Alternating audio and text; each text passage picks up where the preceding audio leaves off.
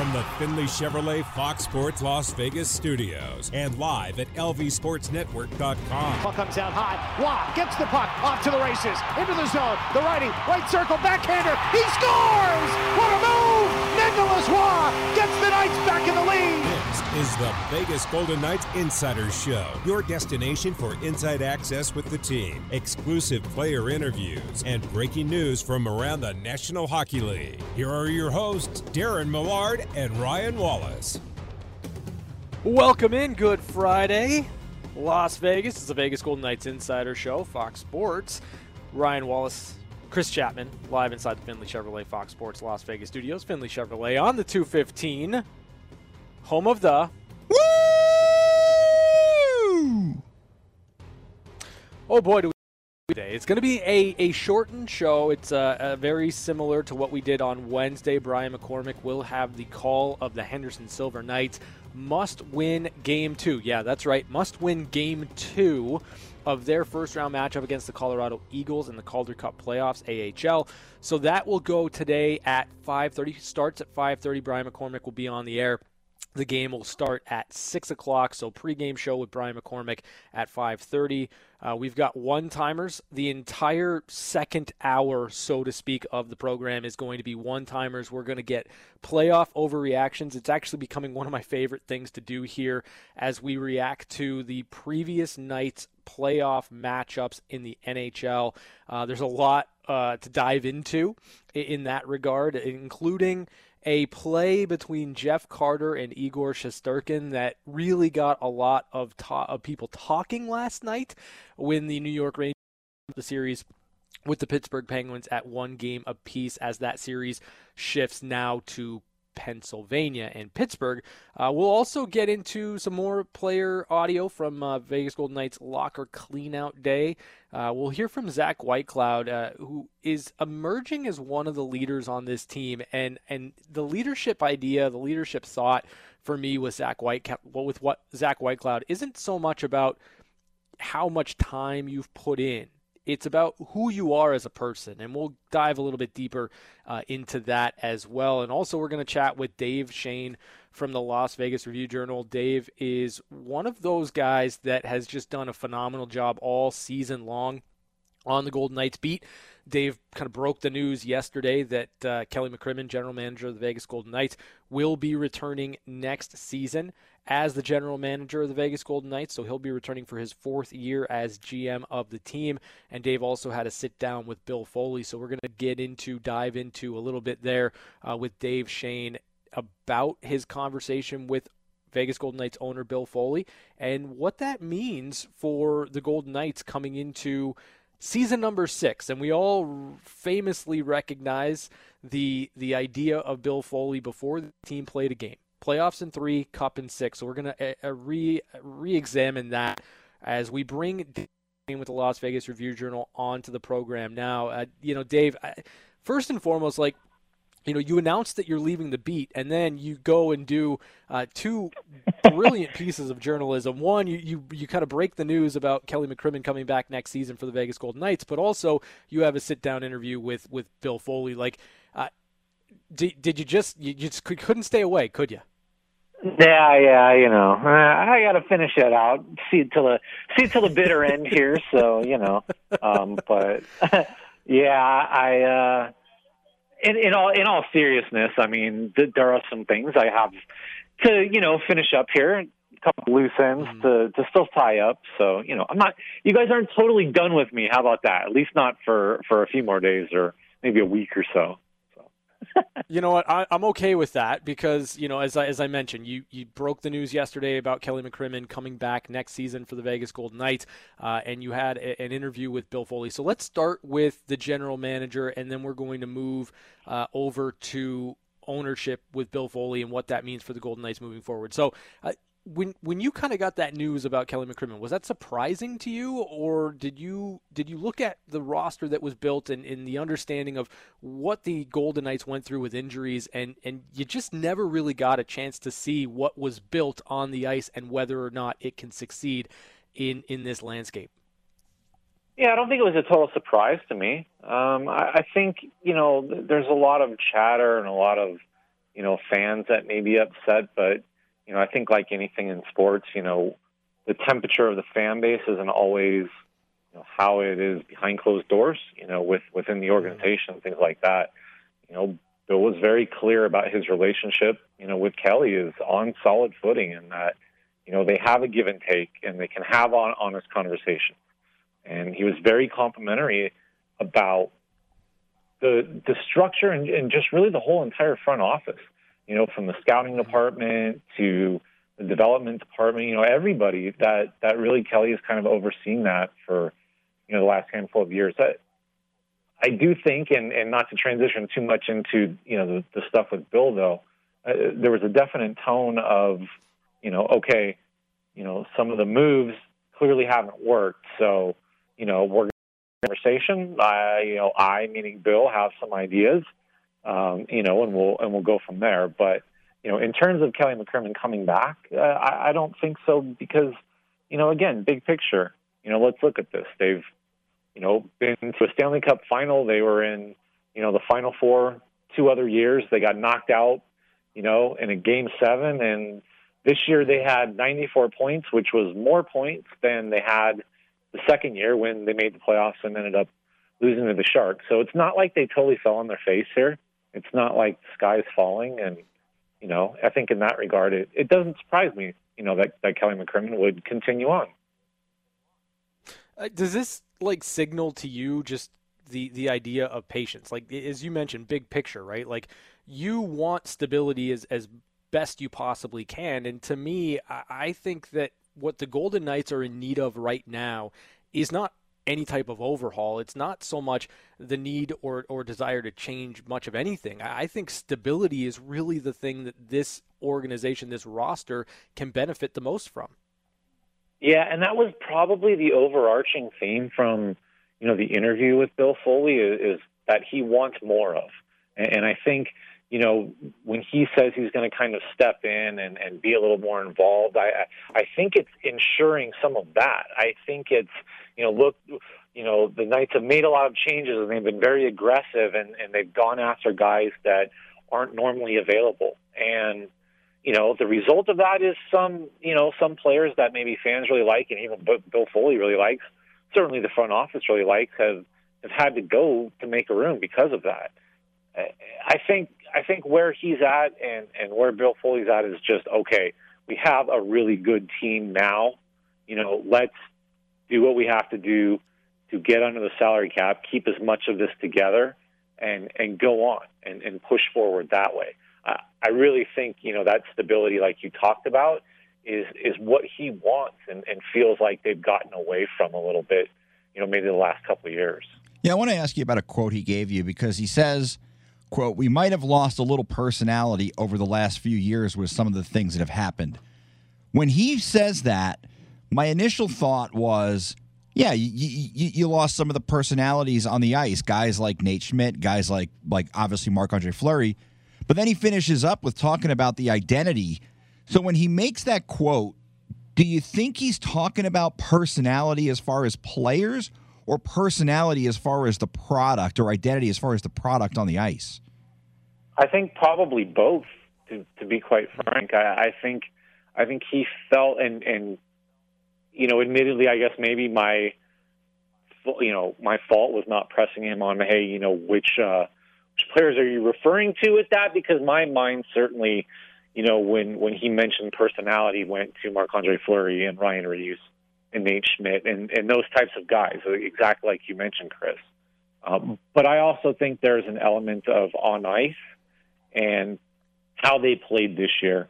And I don't think so much the X's and O's. And, I don't think, having a conversation with Bill Foley about the 1-1-3 and, was it good and bad and all that. I don't think he's getting at that. But I do think there's an element of just, that first season and more of the foundation of what this team was kind of founded on, and that attacking, speed, and all those things that came up in the exit interview. I think he wants to see more of that. He's a fan too. He sits up there and watches and gets excited about, the same kind of stuff. And he watches, the interviews and sees the different things on social media and all that sort of thing and gauges the fan reaction. And I think it's twofold. Yeah, Chris, I do think he was being literal in terms of the personalities, in terms of the people, and maybe, some of that pressure, down the stretch and not having a guy like that, in the locker room, but also that on ice, play and style, and getting back to that a little bit as well.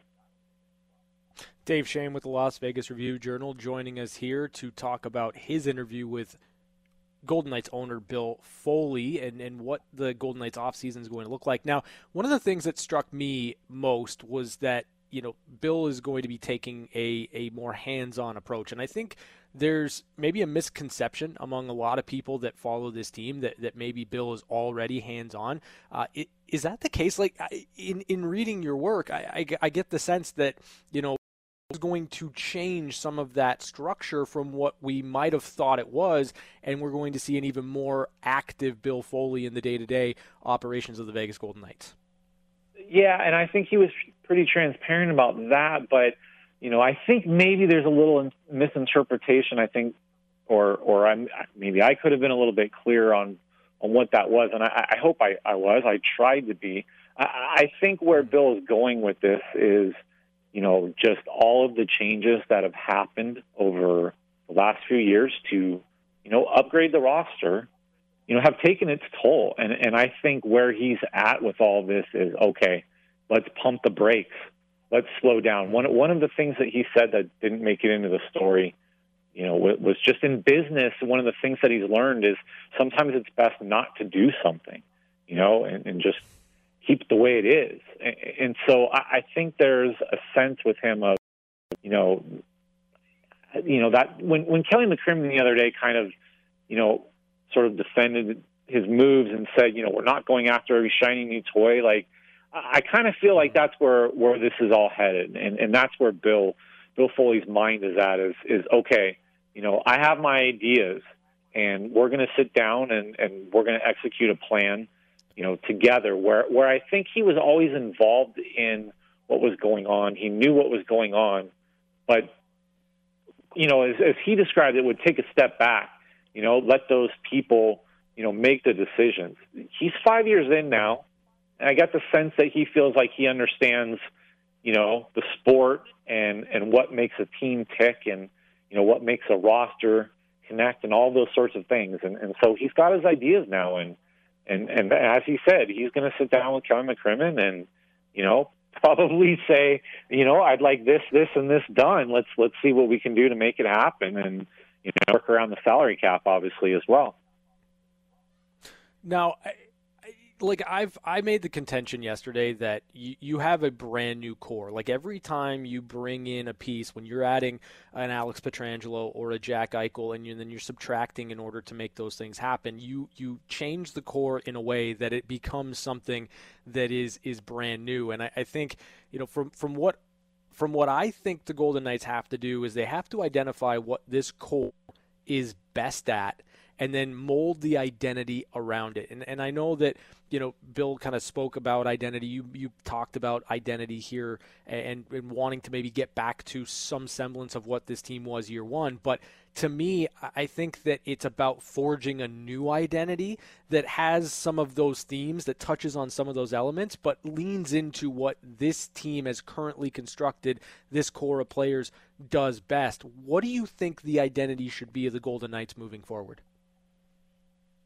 Well, clearly, in terms of just the offensive talent that they've put together, that's sort of, at least on paper, where you would say, okay, this should be a little bit more of an offensive-minded team. Now, look, that being said, okay, can they be the Florida Panthers? I guess maybe.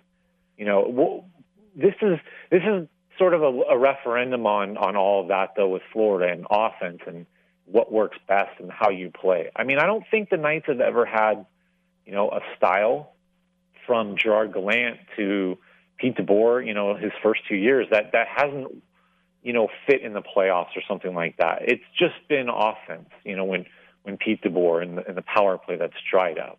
But I guess I would like to see them be a little more offensive minded. I would like to see them not, hunker down as much. But again, when we did our podcast the other day, myself and Ben Goetz, he kind of asked me about the roster, and is it sort of a similar question, like is it constructed the right way for the style of play, I guess, that probably suits them best. And I don't know. Like that's a big question mark for me, and I think that's part of what all this sort of conversation is about, and what Bill Foley is getting at is, they brought all of these pieces in, and individually they're all really good, but collectively as a roster, do you have everything you need? One of the things that I brought up a lot this year was just kind of that element of sandpaper, and I know it's kind of old school and old fashioned and whatever, but I'm a big believer in like having somebody who's just a pain in the butt to play against. And you know what? Nothing against Matthias Janmark, because I think at times he can be that way, but like there's a whole nother level of agitation that somebody can bring in. And they just never really like had that. Like it's a missing piece to me on this roster. And so, I think as they go forward, they need to look at little things like that, just the little missing pieces, because obviously the high-end talent is there, and that's usually the hardest part to acquire and accumulate. It's really interesting because you're talking about the possible identity of this team and the direction they want to go, but when we look at the situation that they're in because of the salary cap, how do they get to where maybe Bill Foley wants the identity of this roster to be? Because there's certainly not a lot of wiggle room, and there's going to be a lot of subtraction. At least that would be my initial thought. So how do they get there? Yeah, and that's probably the $64,000 question or whatever that old TV show was. I don't know. I think in sort of the feeling that I got from that whole conversation was Bill Foley, I think, wants to keep as much of the nucleus and certainly as many of the original Golden Knights together as possible. I think, that element of culture and what was established that first year, and Jonathan Marchessault, kind of putting it on him and talking about that, during the exit days on, maybe it's on a guy like him that's let it slip a little bit. I don't think at this point, this team can afford and really wants to, let guys go like that, like Riley Smith. So, it's going to take some hard decisions. I mean, you look automatically at like Dadonov because clearly they tried to move him before. So I would think that that's something. Like I'm curious to see like Morozov, to be quite honest. Like how ready is he going to be come training camp, and what sort of decision-making process, does that factor in? Certainly you've got a logjam at the center position, even without, Nolan Patrick's future being decided. So I think you could potentially do something there and see something there. Like there's going to be moves. Like there has to be changes, and guys are going to, move on, whether it's Riley Smith, whether it's William Karlsson, whether it's, a William Carey, like somebody like that. There's a chance that the original guys are not all going to be back just because of contracts and salary cap. I think they want to keep as many of those guys together as possible and just try to develop some cohesion. I'm big on locker room chemistry. I remember that from hockey and like the dynamics of it and how it all works, and just the way that things kind of snowball, and the way that leadership can kind of have an effect, positive and negative on that. And part of that is just having the same group together over and over, and not having new guys you're constantly trying to assimilate. As good as they are, like it can be difficult when you're constantly doing that. So I think they just want, to circle back to, what we talked about at the start, just some of that stability. But, again, Chris, unfortunately, I don't know the answer to, the roster question. And I guess Bill Foley has his ideas. We'll see what they are. But, yeah, I mean, this team is already over the salary cap with 18 people signed. So, clearly there's going to be something done this offseason. Now, you mentioned Dadonov. Dadonov was brought up in your conversation with Bill Foley. I'm still trying to figure out how the NHL just kind of wiped their hands with that situation, and they're like, oh, well, Ottawa didn't tell you guys, too bad for you. But then Bill Foley goes on to say he wasn't a fan of the trade to begin with. So I'm curious if he elaborated as to why, and if he brought up any type of conversations he's had with the league over what seems to be a pretty big screw up by one of their trade partners. Yeah, well, I mean, I think the NHL obviously is part of that too, and I think that's why they're kind of trying to wash their hands of it. Like, I mean, as you know that they do those trade calls, and so the NHL is on the trade call, and they keep a record of everything from that. And so once that trade call, and everything was declared, then it goes in the NHL's records. So the NHL is obviously responsible as much as Ottawa and, I guess maybe to a small extent, the Knights and all of this. So I think that's why the NHL is kind of, doing its best to stay behind the curtain and, not get bashed as well over this. Unfortunately, I think, they're probably content to let the Knights take a beating and, let the Knights at this point, Bill Foley outing, the Senators on that. So it's probably not the best way for them to have handled it. And I think that goes back to, the start. Like, I mean, they couldn't get it resolved in time for him to play a game. Like, he missed a game while they were trying to solve all that. So at some point you would hope GM meetings or something over the off season that they could figure out a way to kind of update what seems to be a pretty antiquated system. It sounds like they're on a phone call and somebody's got a book and they're just writing stuff down. So at some point, like, let's get into the, 2022 here and at least, put it on a laptop or something and, keep track. But yeah, the Dadonov thing, as far as like his sense, I one of the things that he mentioned was Dadonov was brought in to score 20 goals. He scored 20 goals. I think his quote to me was, he did exactly what we paid him to do. So I think in his mind, the trade was unnecessary. It worked out, they didn't need the cap space. It worked out, certainly later on with Mark Stone and other guys, being hurt, they had enough. And it was like, a couple contracts here and there, they were able to do. So I think just from Bill Foley's standpoint, he saw that Dadonov trade is just superfluous and unnecessary, where I think Kelly McCrimmon at the time saw it as, okay, well, if we have a chance to, clear the cap space and get some flexibility down the stretch, we're going to do it now. Dave, maybe that's just to jump in, maybe that's some of the disconnect right there that Bill Foley and Kelly McCrimmon need to sort out this offseason. Yeah, and I think that's kind of the big piece, right? Is that if there is any type of disconnect or you're trying to work through those things where, I think you're objectively looking at, okay, we bring in this player to score 20 goals. They're on pace to score 20 goals. That's exactly what we're trying to do, versus kind of the idea of playing the salary cap dance that the Golden Knights had played throughout the majority of the year because of injuries. I think that everyone being on the same page, or at least having principles to guide the decision making, is most important for the Golden Knights going into next season. But one of the things that I think has to be sorted out over the course of the offseason is what the Golden Knights are going to end up doing in goal. And there's a lot of uncertainty right now surrounding that position, mainly because you have Robin Lehner, who had successful shoulder surgery. Great news there.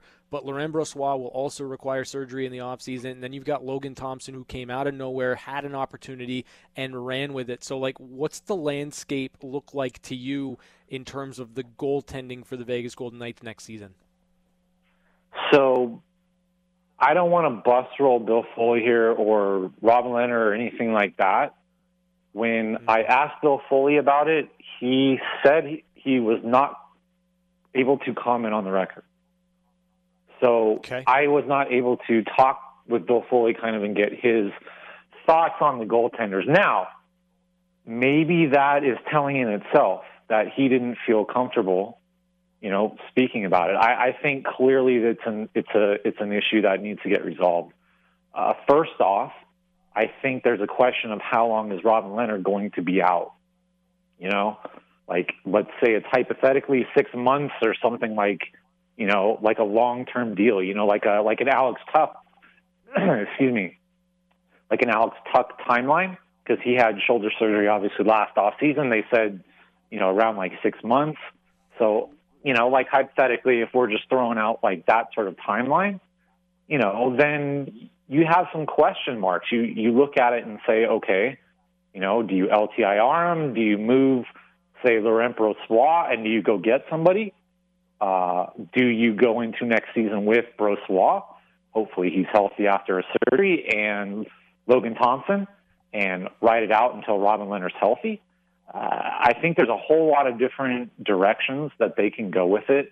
I think certainly, I think the one thing I guess maybe I would be comfortable saying that Bill Foley did acknowledge is that, that it's an issue that they have to look at this, this offseason and where they go and what his thoughts are on the matter.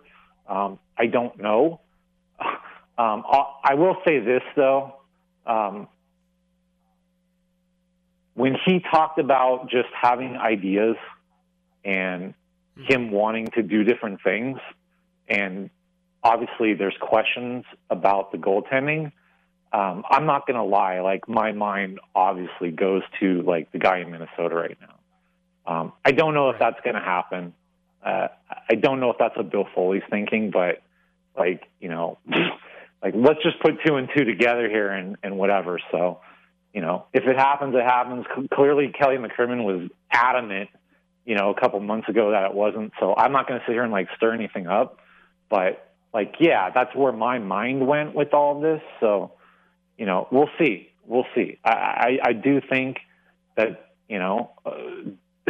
goaltending is the most important position. And we saw this year the instability and sort of what happens with the Golden Knights. So if they can't get that solved, anything that they do in the offseason, is probably going to be torpedoed, by struggling goaltending, if that's going to be the case. It's funny because All right, I'm going to I'm sorry. I'm going to throw it to you, Chapman. No, I'm going to throw it to you, Chapman. You go ahead for the final question. All right. So when you mention the guy in Minnesota, and then my brain starts going, and Bill Foley being more involved, the first thing that comes to my mind is Jerry Jones being too loyal to a guy who maybe is I don't know. I mean, I have a hard time thinking that would be the direction the franchise would want to go, putting their fortunes on a 38-year-old goalie. But strange things have happened. But am I a little crazy to think there's a little Jerry Jones here in Bill Foley maybe wanting that guy back? I mean, maybe. I mean, look, like, I didn't ask him specifically. I didn't press him on it. I know I'm kind of stirring stuff up here by bringing this up this way. I don't want to, like, not talk about the goalies, and clearly he couldn't. So I'm giving my thoughts on the matter. I just want to make it clear. Like, I'm not trying to be like a total antagonist, and I'm definitely not reporting anything. And Bill Foley never in the interview mentioned Marc-Andre Fleury. But I mean, if that was what he's thinking, and if that is a direction that they end up going, yeah, Chris. I mean, certainly an involved owner, a Mark Cuban, a Jerry Jones, like that's where your mind goes. I mean, if he's got a plan, then he's going to have somebody else execute it for him. I mean, we've seen how well the hands-on owner does. I mean, I guess sometimes it works and sometimes it doesn't. So, yeah, if that's what Bill Foley's going to do, he's been successful in business. Like, you don't make as much money as Bill Foley's made by being dope. So, I guess we'll see if he really wants to, get involved in some of these hockey decisions.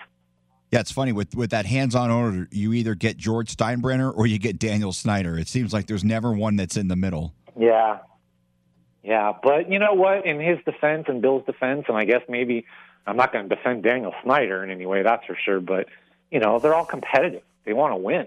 Like, that's what it really comes down to. Is just they're trying to do everything they can to win as well. Like, they're competitive in business and competitive and everything else. Like, that's how a lot of those folks are wired. And I think thing to kind of take away here is that the commitment to winning is still strong, right? Like there are often times you find in professional sports where ownership will talk about the desire to win, or they will talk about spending to the salary cap. But I think if there's anything that we've seen over the course of 5 years, it's that ownership here with this team is all in on winning.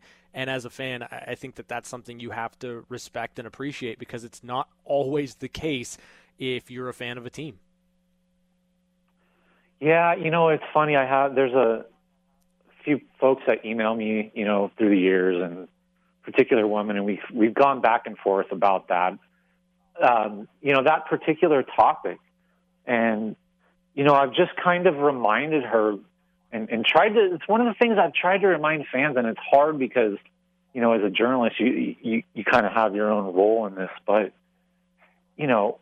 Kelly McCrimmon has talked about this, and Bill Foley's talked about this, and George McPhee's talked about this, that, they're fans too. Like, they want to win. All of the moves that are hard and that, fans maybe don't like, the Golden Knights see it as upgrades. And Kelly McCrimmon talked about, yes, Alex Pietrangelo, signing him, cost, some really good players. But Alex Pietrangelo is a really good player, and their fans should enjoy watching him. Same thing with Jack Eichel. Jack Eichel, they had to give up, a really good prospect and a really good player. But, the Golden Knights feel that their fans should really, really, really enjoy Jack Eichel, being a star player. And, I think it'll take a little time. The Knights fans are still warming up to some of these players. I think that's just the reality. When you have that many changes and, the guys you get attached to aren't there anymore, you get a little gun shy, finding a new best friend.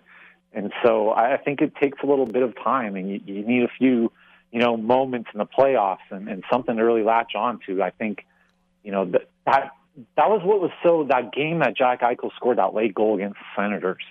It kind of felt like, that was a moment where maybe he had a breakthrough with the fan base, and, if they could go forward. But, it's just going to take a little time, for everything to kind of come together. But this team, sorry to ramble, but, this team wants to win, and everything that they do is about winning. And it looks different from the outside. It's hard for the fans to sometimes, I think, see that. But, that's what everything is about with this team is trying to bring Las Vegas and those same fans, a Stanley Cup. Yeah. All right, Dave. Well, you stayed with us as always, longer than we intended to keep you. Always generous with your time. Now, I mentioned at the top of the segment here that you are leaving the beat next season. You won't be covering the Vegas Golden Knights. So why don't you just kind of fill everybody in that's listening here, that's come to appreciate your insights here on the VGK Insider Show, as well as the pregame show that you do numerous spots with me throughout the year on what that next step looks like for you. Yeah, well, first off, thank you for, having me on all of the years. I love all the conversations. Like I said, I think last time, every time, the text pops up asking me to jump on, I'm always like, I love doing it. So first and foremost that. But, I'm headed over to the sports betting beat. It's something that I've kind of been wanting to do for a while. It's, hockey's awesome. It's a dream come true. Little 12-year-old Dave had always dreamed of covering the NHL, and I went to the University of Wisconsin specifically because it had hockey team and wanted to cover hockey and all that sort of stuff. So to be able to do it in the desert, it was awesome and all of that. But, totally my choice. Totally, the other thing too is Ben Goetz is going to be taking over the beat at the Review Journal, so everybody can make sure, to follow him on Twitter. But, Ben's going to run with this. Ben is more than ready. He's way more active on Twitter than I am, and I know there's going to be a lot more interaction, and the fans, are going to get a whole new level of coverage from him. So I'm eager to see that. But yeah, the sports betting's exploding. I love Vegas, and it's something that's always intrigued me. So I'm excited to jump over to do that. But not to take up too much of your airtime, I do want to just say this really quick. I posted that notice the other day about that, and I got a lot of responses. And I never know what people think. I'm when I started in journalism, the job of a reporter, the beat writer wasn't as public. The press conferences after the game, weren't televised, and stuff wasn't on social media, and your job isn't, kind of judged the way it is now. And I never know how fans sort of react to me. And, I get emails and things like that, but the response was really overwhelming. If anybody thought I was a schmuck or a bad reporter or anything like that, I didn't see that message. So I just wanted to thank you to everybody, to the readers and the listeners and everybody like that. If I made a very small mark and had a very, small impact on the fan base with, learning hockey and following along, I'm just really humbled by all that. Well, that's beautifully said, Dave, and you definitely have made a mark. Again, not just in terms of your writing, but in all the radio that you've done and covering this team. You've done a phenomenal job, and I wish you nothing but the best of luck as you shift over to sports gambling. And you know what? Hopefully there will be some moments, maybe some evenings where you'll spend a little bit of time with me as we preview a Golden Knights game. I promise you I can sneak in a betting angle if I have to, just to get you back on the pregame show next year. I'll be around. No, you guys aren't ready to me quite yet, I don't think. So I can't totally leave. All right, fantastic. Hey, Dave, thanks so much for jumping on here. We really appreciate it. Great job on that interview with Bill Foley, and we'll be in touch, buddy. Appreciate it, guys. Have a great show. Thanks much. Have a good one, man. That is Dave Schoen with the Las Vegas Review-Journal as he stops by to let us know where Bill Foley's at with the Vegas Golden Knights, what this offseason is going to look like for Vegas, what changes we might anticipate. And I think that stability is the word that I would use for the Golden Knights in terms of this offseason. We're going to dig a little bit deeper into that on the other side of the break. It's the VGK Insider Show on Fox Sports Las Vegas. Rolling along here on a Friday, VGK Insider Show. Ryan Wallace, Chris Chapman, along with you. Once again, an abbreviated VGK Insider Show. We will give way to Brian McCormick at 5:30. as he will get you up to speed and ready to go for the Henderson Silver Knights and the Colorado Eagles at 6 o'clock. It's a must-win Game 2. That's right, a must-win Game 2 for the Henderson Silver Knights. If they win, they will extend that series to a winner-take-all Game 3, which will be tomorrow right here on Fox Sports Las Vegas. So all the hockey is ready to go for you on this fine Friday afternoon. But I wanted to touch on something, Chad, came up yesterday with you and I, and kind of the first thing that I noticed in reading Dave Schoen's piece with Bill Foley. And again, do yourself a favor if you haven't read it. Obviously, we just had Dave Schoen on to talk about it, but go read the piece, get a feel, get a sense for some of the quotes that you got out of that one from Bill Foley. But to me, stability is the word that I'm going to use, and I think that that's the main focus for the Golden Knights over the course of this offseason. When you are tinkering, when you are looking at individually improving by 2 or 3% or 4 or 5%, right, in bringing in an Alex Pietrangelo or a Jack Eichel and trying to turn the dial in your favor that way, individually you may be getting better. But it is going to take time for that collection of talent to gel together as a team. And the injuries played a part this year, no doubt, in just an inability to bring all the pieces together and get the subsequent reps you need in order to build a team from the ground up. But I think the main thing that I pulled from what Bill Foley had to say to Dave Schoen is that stability is the most important thing for the Golden Knights from this year to next year. And maybe that hasn't always been the case. It certainly hasn't always been the case in trying to incrementally get better. But I think where you see the biggest gains is from allowing a core to grow together. And I think that's the most important factor for the Golden Knights navigating this offseason and going into next year. It might be a bad example, but in a few years it may turn out to be a good example. But I look at a team like the Detroit Red Wings, and they bit the bullet. They missed the playoffs for the first time in what seemed like forever, and they haven't been back.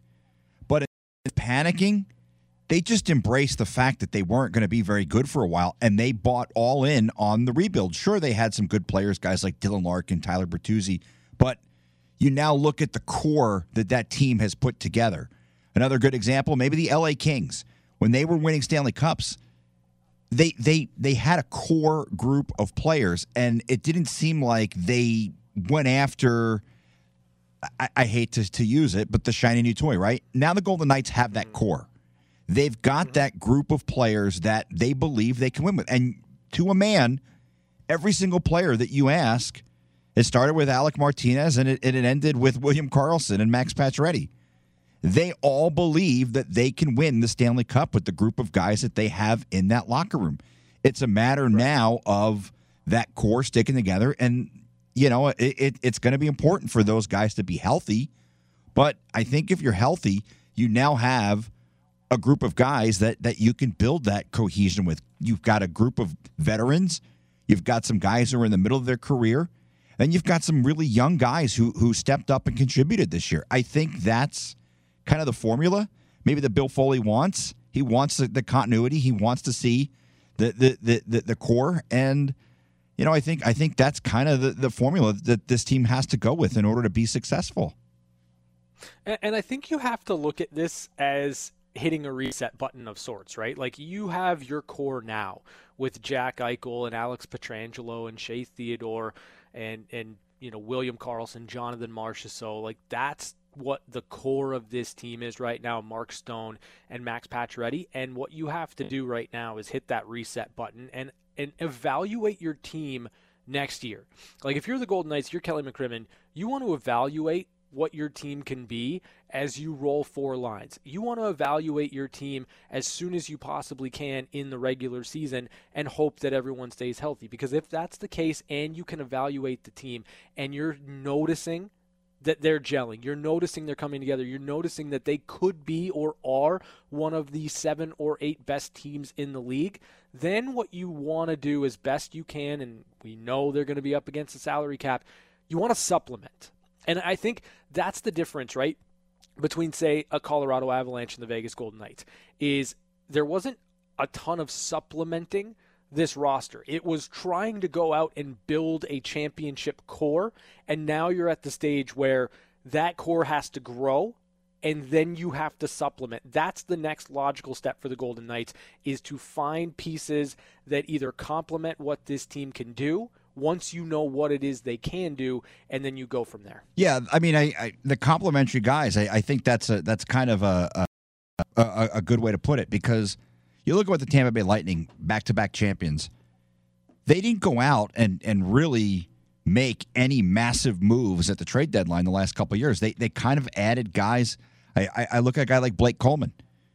Mm-hmm. He's certainly not a superstar player, but he's a really good role player, and he's a very good role player on a team that has a core group of guys who have been together for a long time that are looking to win a championship. And I think what he added to Tampa, yeah, he wasn't the guy or the reason that they won the Stanley Cup, but he gave them a little more stability, down the lineup, and a guy who certainly contributed and helped them win. But it wasn't like this flashy, high-end trade deadline move. It was a good move, and he's a good player, but it's not like they panicked and, oh my God, we got to go out and get this guy because he's a superstar. No, they brought in complimentary guys. Look at some of the free agents that they've signed the past couple of years. I look at a guy like Pierre-Edouard Bellemare. There's a reason why good teams want Pierre-Edouard Bellemare, because he's a good player, and he's very complimentary to the other players that are higher up in the lineup.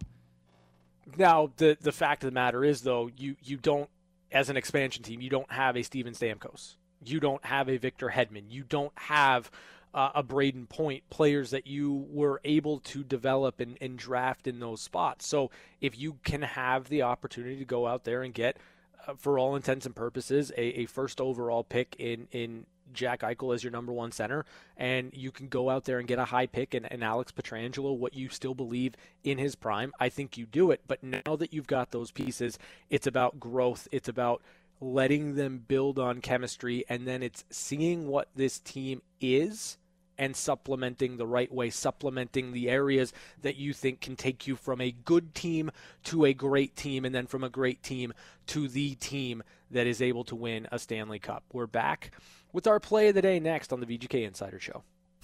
No chance to shoot for Stevenson. Centered. Eichel scores! It's time for the play of the day on the VGK Insider Show.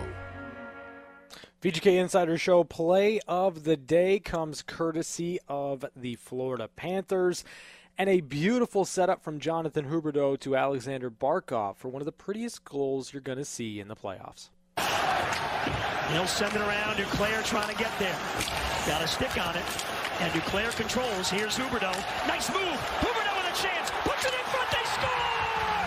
Huberdeau to Barkov with a beauty. And the Cats are kicking it in gear. It's 2-0. Oh, that's big and bodacious right there.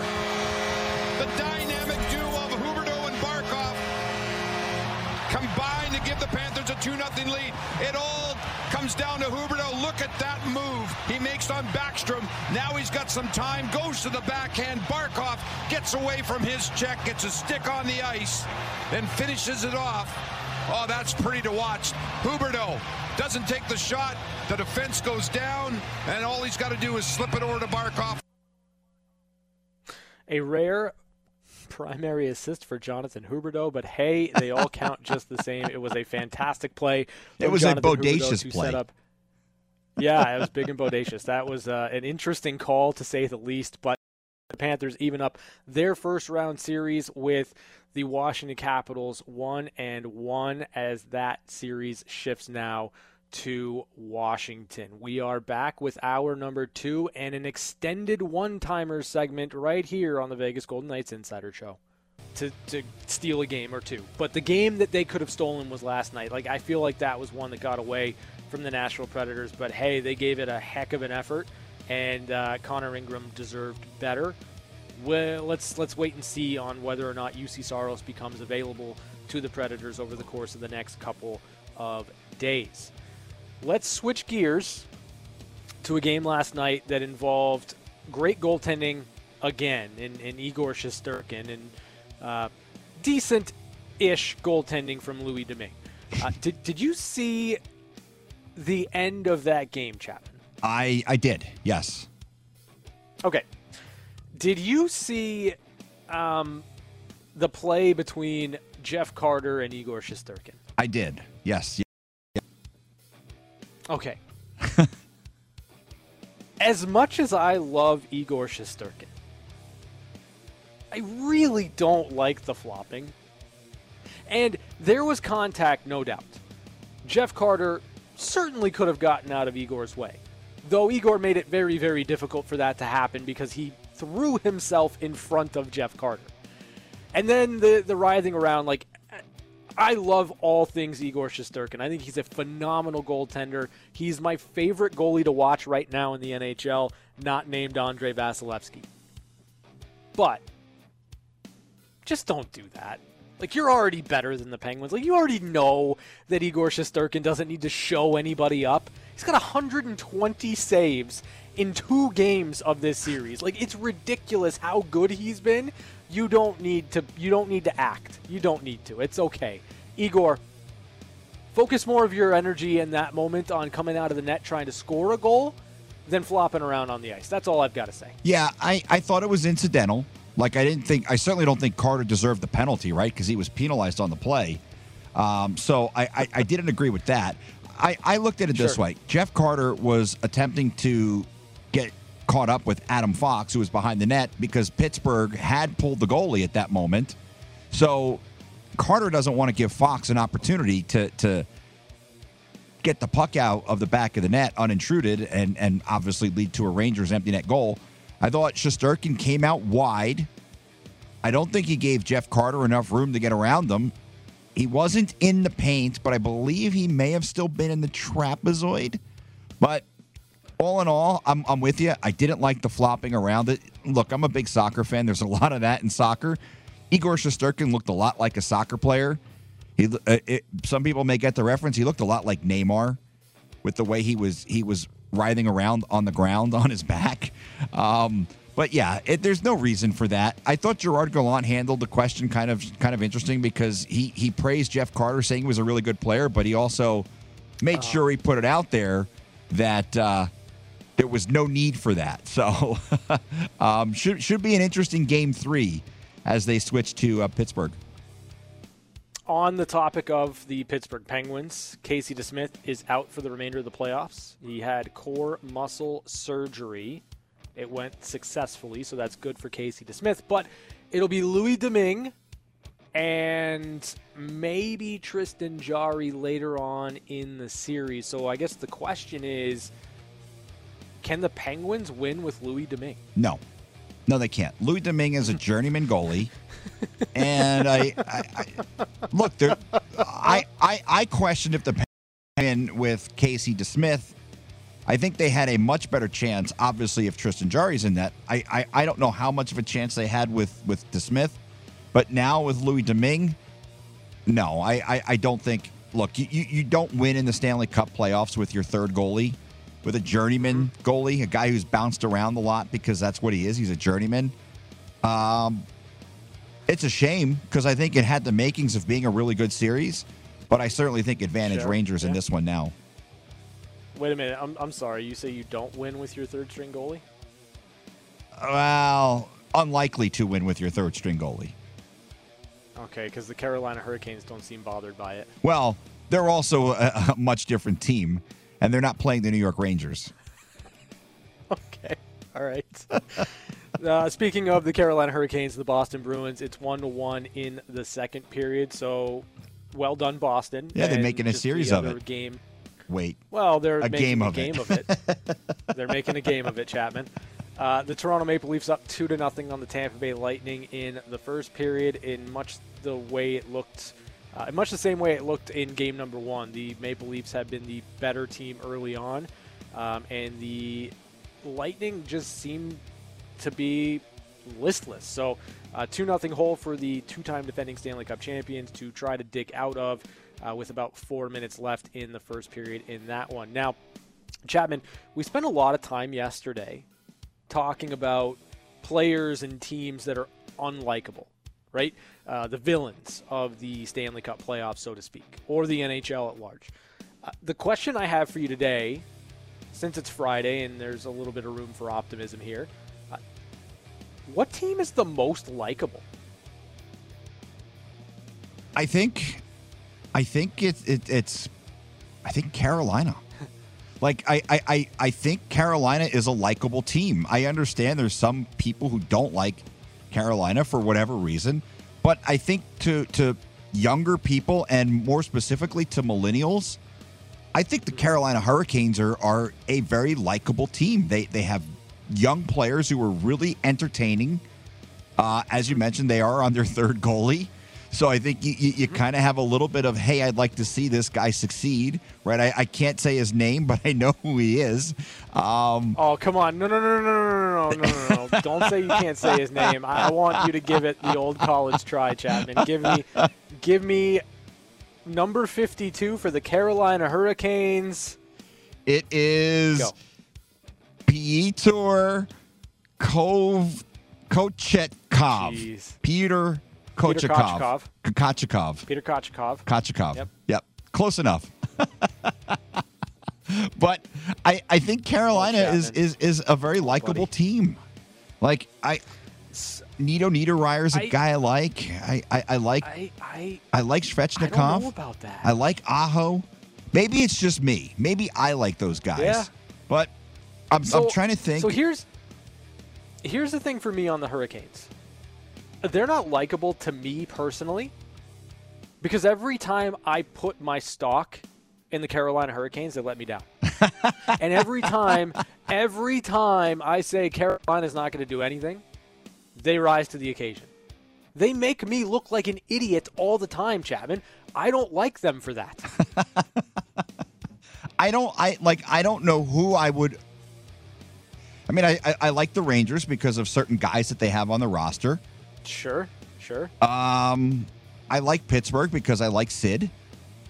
Okay. I like Ovechkin. It's funny. All the teams that I would say are likable are in the East. Like, I think if I look in the Pacific, I mean, I don't like L.A. Oh. I certainly don't like Calgary. You don't like Los Angeles? Why not? Well, because I have to look at it from the fan perspective, right? That's my role no, on the you show. Don't. You're looking. No. You're looking at it from Chris Chapman's perspective. I don't know. I'm rooting for L.A. against Edmonton. So you clearly like them more than the Edmonton Oilers. Yes. And I personally like Calgary, but I know there's probably a lot of people who don't. Oh, their fans right now probably don't. Well, yeah.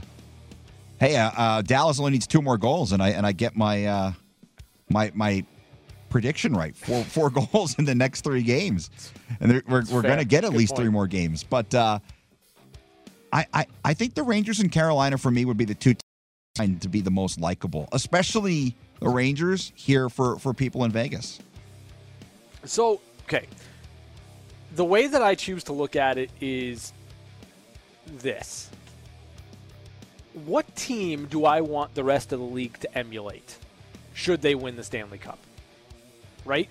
And, that should inform likability. Yes. Okay. Because if you're looking at these playoffs, or if you're looking at the regular season, you see that there are tons of players scoring goals. You've got 5 players over 100 points.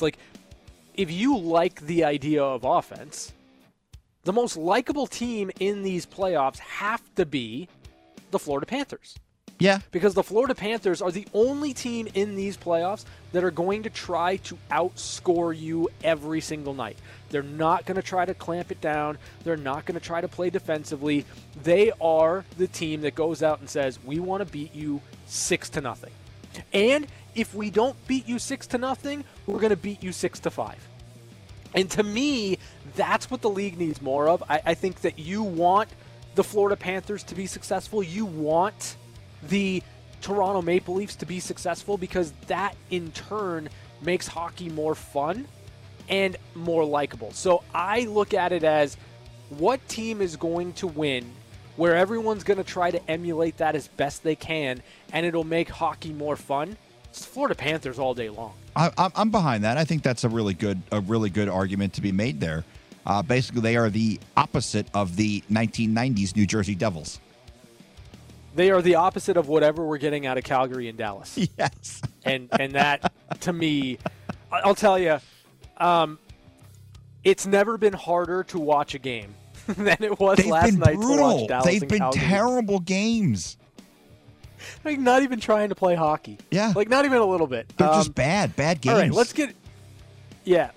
get into some I guess this is maybe bigger news, or at least not playoff news. The Vancouver Canucks are not interested just yet in committing to Bruce Boudreau beyond next season. President of Hockey Operations Jim Rutherford said on Tuesday. Rutherford went on to say, we would be willing to have him back under the contract that he agreed to when he came here, and that's certainly not to say at the end of next year we wouldn't want him back. So there's an option for Bruce Boudreau and for the team for the second year of the deal. Bruce Boudreau was hired in season, went 32-15-10 with Vancouver after the Canucks started the season 8-15-2 under Travis Green. Now, the way I look at it is Bruce Boudreau does one thing better than I think any other coach in the league right now.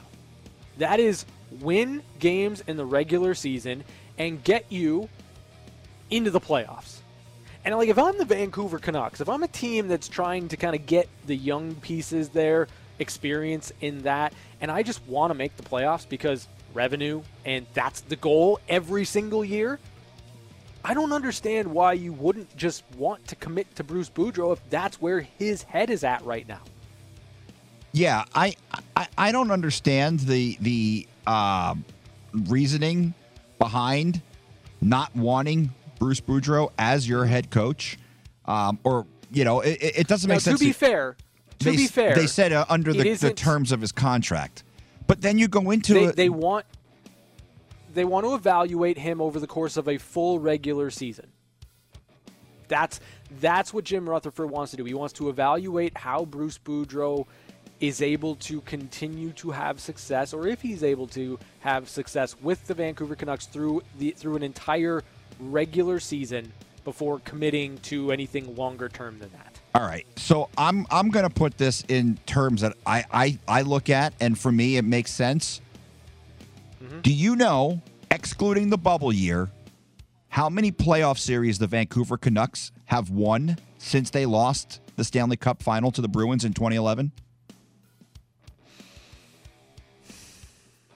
I'm going to say 0, Chapman. Correct. Do you know how many times they've missed the playoffs since they lost to the Bruins in the Stanley Cup?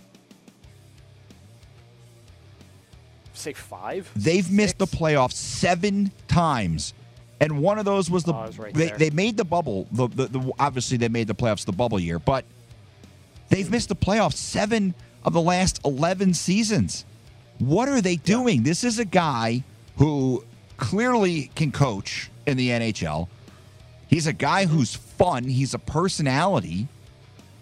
And it looked like Vancouver emulated a little bit of that personality when they were playing. Look, I know fans in Vegas probably don't want to think about it, but this team was better than Vegas in those couple games that they played at the end of the season. To me, it's a no-brainer. Boudreau's a really good coach. Yeah, it's a no-brainer. No, I'm with you. And I don't understand. Look, the 1 year, why would you want to have him become, right? Because he's only on a contract for 1 more year after this, right? So why would you risk losing him? Lock him up. Well, they might lose him even still, because there is an option for Bruce Boudreau to opt out of the contract. So either side, either the Canucks or Boudreau can opt out, and I wonder if there's a team out there that may or may not be playing right now in the Stanley Cup playoffs that, should things go horribly, horribly wrong for them, I wonder if there's a team out there that would kick the tires on Bruce Boudreau. Well, I'm sure there is. Make it worth his while. I'm sure there's one specifically. There are perhaps other teams that are not in the Stanley Cup playoffs that would probably kick tires on Bruce Boudreau. So I think it's interesting because you don't need a bigger sample size than what you got this year. At least I don't think you do. No. I understand not wanting to rush to a rash decision. Like, I get it. But I think Bruce Boudreau is a hell of a hockey coach, and I don't know that the Vancouver Canucks, if they're searching for something else, will find anything that's going to be better than what Bruce Boudreau has done for them already. So I just don't get it. It doesn't make any sense to me. Yeah, it's a head scratcher for sure, because he's clearly the best guy for that job. Like, I don't know, as you mentioned, I don't think there's someone out there who would resonate with that team the way he. And look, it's a great city, and it seems like it's a city that he would probably enjoy, just based on the few conversations we've had with him. But like, it's just a real head scratcher for me. Why the Vancouver Canucks? Then again, there's a reason why they've missed the playoffs 7 of the last 11 years. So, I mean, I guess nothing surprises me with that franchise. They're not a very good. Obviously, they're not a very good franchise right now. Those are your one-timers for Friday, May 6th. Brought to you by Paul Powell. More lawyers, less fee. And now it's time for everybody's favorite part of the show, catching up with Chapman. When the guy wouldn't stop talking, we had no choice but to give him his own segment. It's time for Catching Up with Chapman. All right, Ryan. Well, tomorrow is the first Saturday in May, so it is, of course, the Kentucky Derby. I am not a big horse racing guy. I used to go to the track a little bit when I was younger. I enjoyed it. It was kind of fun. Growing up in the Jersey Shore, we had Monmouth Park. But when I looked at the field for the Kentucky Derby, there was one horse in particular that crossed that registered with me. So I'm going to bet on this horse, and I think he's one of the favorites, actually. But the horse's name is Messier. I don't know how you bet against Messier right in the middle of the Stanley Cup playoffs. So sure, if you're out there betting the Kentucky Derby, take a good look at Messier, which of course is named after the one and only 6-time Stanley Cup champion, Mark Messier. So I will watch the Derby like I like to watch the Derby. It's probably the only horse race I'll watch the entire year. Unless, of course, there's a chance that there's a horse that can win the Triple Crown, then I'll watch the last race. But yeah, Messier, I'm all on board with Messier tomorrow in the Kentucky Derby. I just don't know how you go against him. Well, I mean, there's 19 other horses in the race, but no, hold on. Has he guaranteed victory yet? No, not yet. Like has he guaranteed a Triple Crown or no? I hope he does. I think it would be great if Mark Messier. I don't know if he's on one of the broadcasts tonight, but it'd be great if he comes out and says, "I guarantee you, this horse is going to win the Triple Crown." No, not Mark Messier the person. I mean the Messier, horse. The horse. Well, yeah. Has he guaranteed victory yet? Well, I don't know if a horse could talk, but there was a TV show long before we were alive. But yes, Mr. Ed would definitely agree with me or disagree with me. No, he'd disagree with you. Yeah. I don't know anything about that at all, but I do know Brian McCormick's got the Henderson Silver Knights and the Colorado Eagles coming up next right here on Fox Sports Las Vegas.